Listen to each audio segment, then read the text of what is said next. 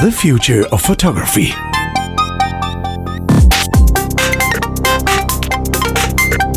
Hey Chris, how you doing? I'm doing brilliant. How are you? Well, I'm doing all right actually, and I recently bought myself a new toy as well. So that's what I'm going to wax lyrical about today. So it's a photography toy, I guess. Yes. Those are usually the type of toys that I buy, I confess. Not a new Lego set or something? Did I got some Lego for Christmas from my wife. With two kids in the house, yeah, Lego's quite a thing for us anyway. We've got boxes and boxes of the stuff. It's always good. It's all good fun. But I do occasionally get gifted a little bit of Lego, although I don't buy it myself. But it's all good fun. All good fun. And well done for saying Lego rather than Legos. It's Lego.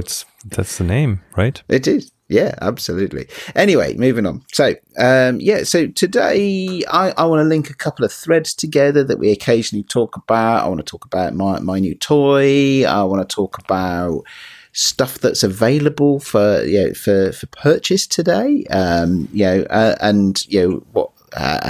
as always, what, if anything, that might mean for the future of photography. Okay, go ahead. I won't keep you in suspense anymore. I have bought, I think for the first time ever, I'm pretty sure for the first time ever, I have bought a pancake lens. Now, I know you're quite a fan of these, aren't you? Well, I have two pancake lenses. One is the 24mm STM by Canon, which only goes on APS-C cameras, so it compares to like a 40. The angle of view compares to like a 40mm lens. But it's a nice walk-around lens. And then I have a 50mm f2, which is an Industar, a Russian-made Industar lens, INDUSTAR, which is like, I don't know, 50 years old probably. Feels like it. It's very, very strange. It needed an adapter to put it on an EOS mount, on an EF mount, but it's fun. It is not coated. It does weird things with reflections. So that's more of a play around, toy around lens. But yeah, I like pancakes. If the quality is up to it, or if they do what I want them to do, then I'm all for that. Less weight to carry around. Yeah, well, indeed. It's good. And for me as well, it's I've never been a fan. This is going to sound daft given how many I have, but I've never been a fan of camera bags. Not that I don't like the bags. I actually really what's your camera bag count? Come on, spit it out. Oh, it's quite small actually. Is it only 5 or 6? No, it might be 3 or 4. Oh, even. Okay. So it's and with different sizes and purposes. We always tend to buy camera bags at least 1 or 2 sizes too small. Everyone does that. Yes. Sometimes by intent, actually. I think a lot of people do, or certainly in my case, maybe by intent to try and minimize. Because the thing I don't like about camera bags is that I'm not a great fan of carrying a bag. So I'm not a great fan of rucksacks. Although they're comfortable. And I will use them if necessary. But I'm just not a fan. Anyway, so I'm always on the hunt for a pocketable camera. And I've talked on the show before about what my future classic, the Fuji X20, which is actually a point and shoot, zoom camera, fixed lens zoom camera, which I love, but of course has a tiny sensor. And so I've been working towards trying to find a pocketable setup for something that has a much larger sensor. But also setting myself a constraint of not buying into a whole new camera system. So that's difficult then. Because that can be easy, but also rather expensive. So trying to avoid that. So as we've talked about often on the show, for my main digital cameras, I shoot with the Fuji X series. So and at this point, although it is aging somewhat, my Fuji X-T1 is still my main digital camera, which even though it is a little bit older, that nowadays still makes incredibly good quality photographs. It's built really well. It's still in very, very good condition, and at the moment I have no need to change it. Need is different for want, of course, and sometimes I do find my eyes straying to stuff, and especially the recently announced Fuji X-T30, which seems to be yes, it seems to be calling me. I'm hearing the siren song of that one. I need to go play with it at some point. But and actually that might fit in with my strategy, so my so-called strategy that I'm talking about today. So I'd like to have something that fits in a pocket. Yeah, most likely not a jeans pocket, most likely a jacket pocket, but something that is at least partially pocketable. And so that we can, so that I can, just walk around, not have a bag necessarily, and stuff like that. So, all good stuff from that point of view. So I bought this pancake lens, and actually I'm quite impressed with it. And it just about fits in my pocket, in my coat pocket. Just about fits.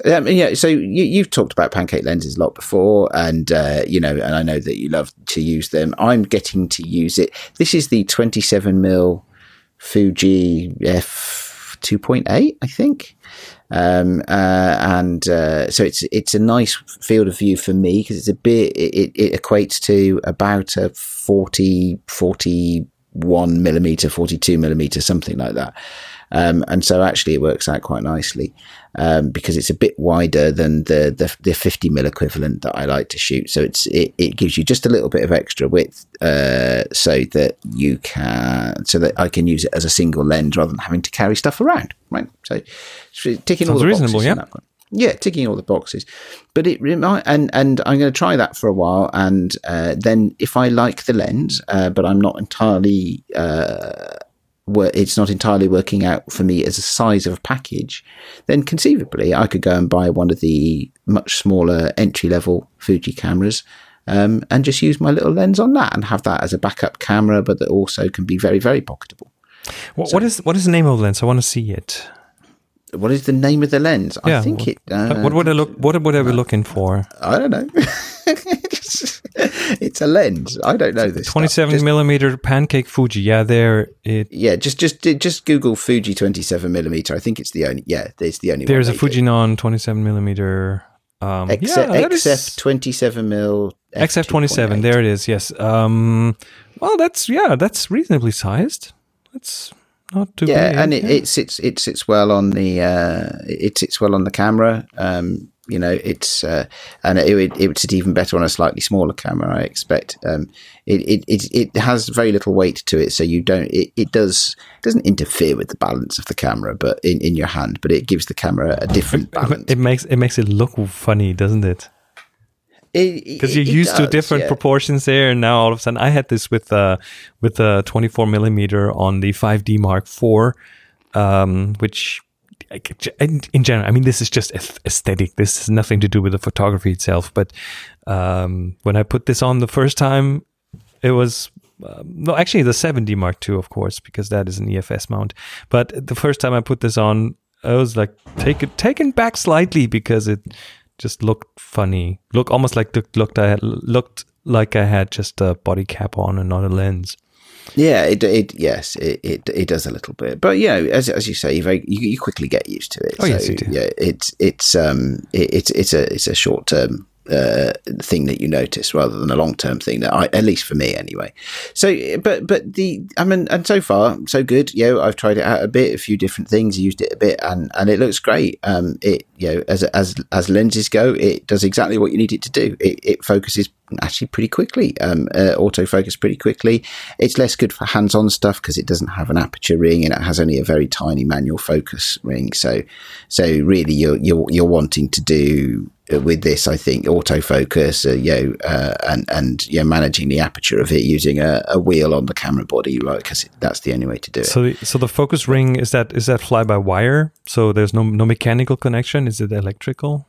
Yeah, I'm going to go out on a limb here and say all the Fuji lenses are focused by wire. I may be wrong on that, but certainly all the ones that I have are focus by wire, yeah. But anyway, that's an example, right? And then I was thinking about it, just how much choice we now have. Just for if you want something that goes in your pocket, but it has a big sensor, right? And we've talked recently about things like I can't even remember what it was called, but the Zeiss camera, which is a full frame fixed lens camera, and Fuji, of course, who I have had the X100 series of cameras out for a long time. But there's so much choice you can put together now to have a big sensor, but with a small package. You know, whether you want to talk about the Olympus EM10 range, which is their tiny one, isn't it? Or the EM5, which is a bit bigger, but still quite pocketable, with an Olympus, have at least one pancake lens, or Micro Four Thirds as a system has at least one pancake lens, and just I don't know. How do we equate this to the things that we hear about there being fewer and fewer cameras sold and things like that?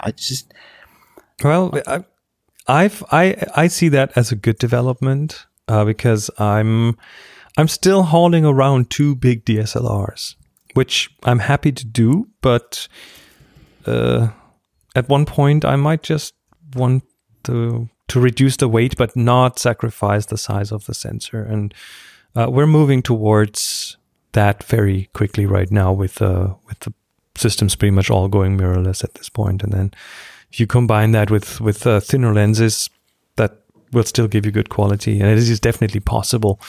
As we have seen, then hey, I'm all for it. I'm looking forward to that future for sure. So, yeah, does it even need to be a future? I mean, if you can get this, at APS-C size, you can have a coat pocket camera. Too small. I need full frame. No, you're going to want a phone with 5 full frame sensors in it, aren't you? Of course, sooner or later we'll be there. That'll be quite some fun. Well, if we combine that with the sometime in the future coming up flat lenses that use nanotechnology to bend the light, then that is going to be in the realm of possibility. Probably not in a year or two, but I'm pretty sure that we'll still see that at one point in the future. And that's a super pancake then. That is as pancake as it gets. Yes. How would that work with a big sensor then? Would you have lots of little lenses focusing on different parts of the sensor? No, you'll have just a flat thing in front of it that is the lens, and it bends the light just like a big one. But it doesn't take up any space, and it doesn't take up any depth.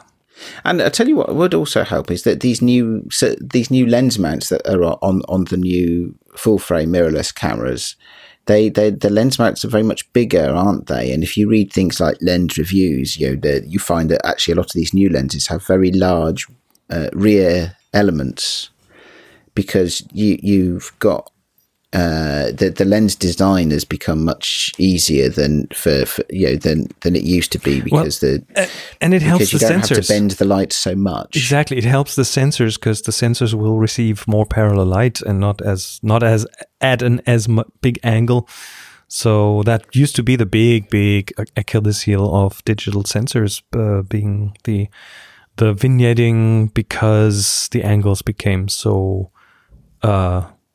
So difficult for the sensors to handle. So the bigger mounts, again, I'm also all for it.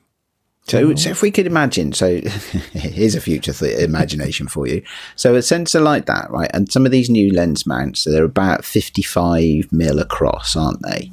Yeah, the hole in the lens mount is 55 mil. So imagine you had a rear element of your lens that let's say that was something like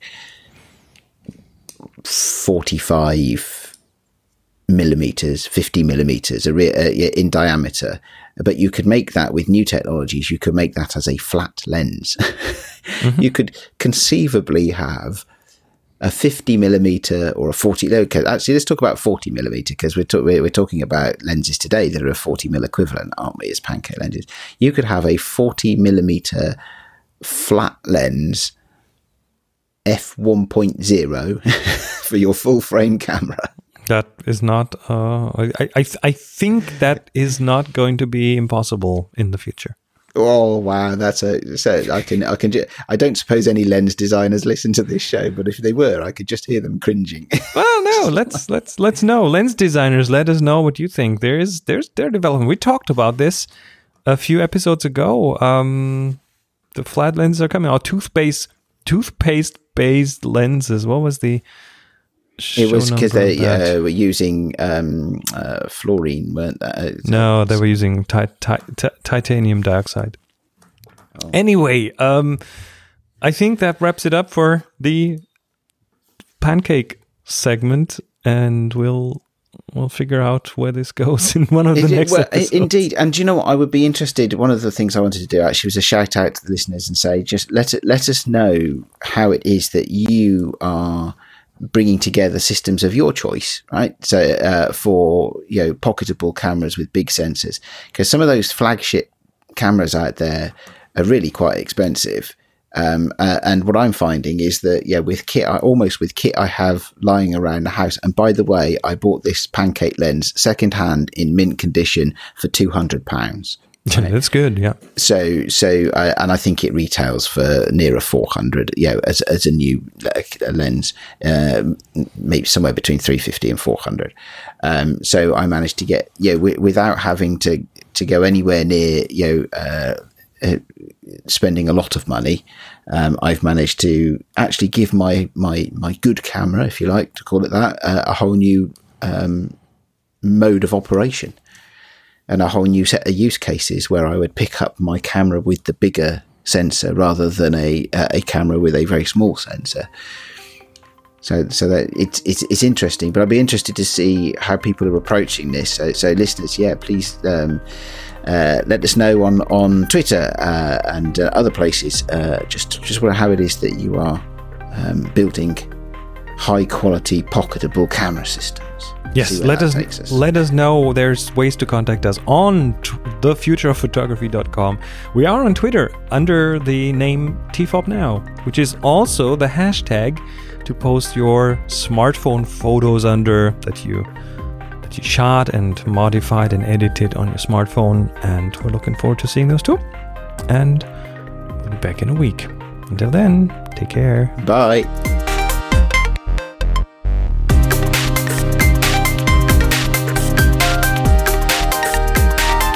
You've been listening to The Future of Photography, a production by Adrian Stock and Chris Marquardt.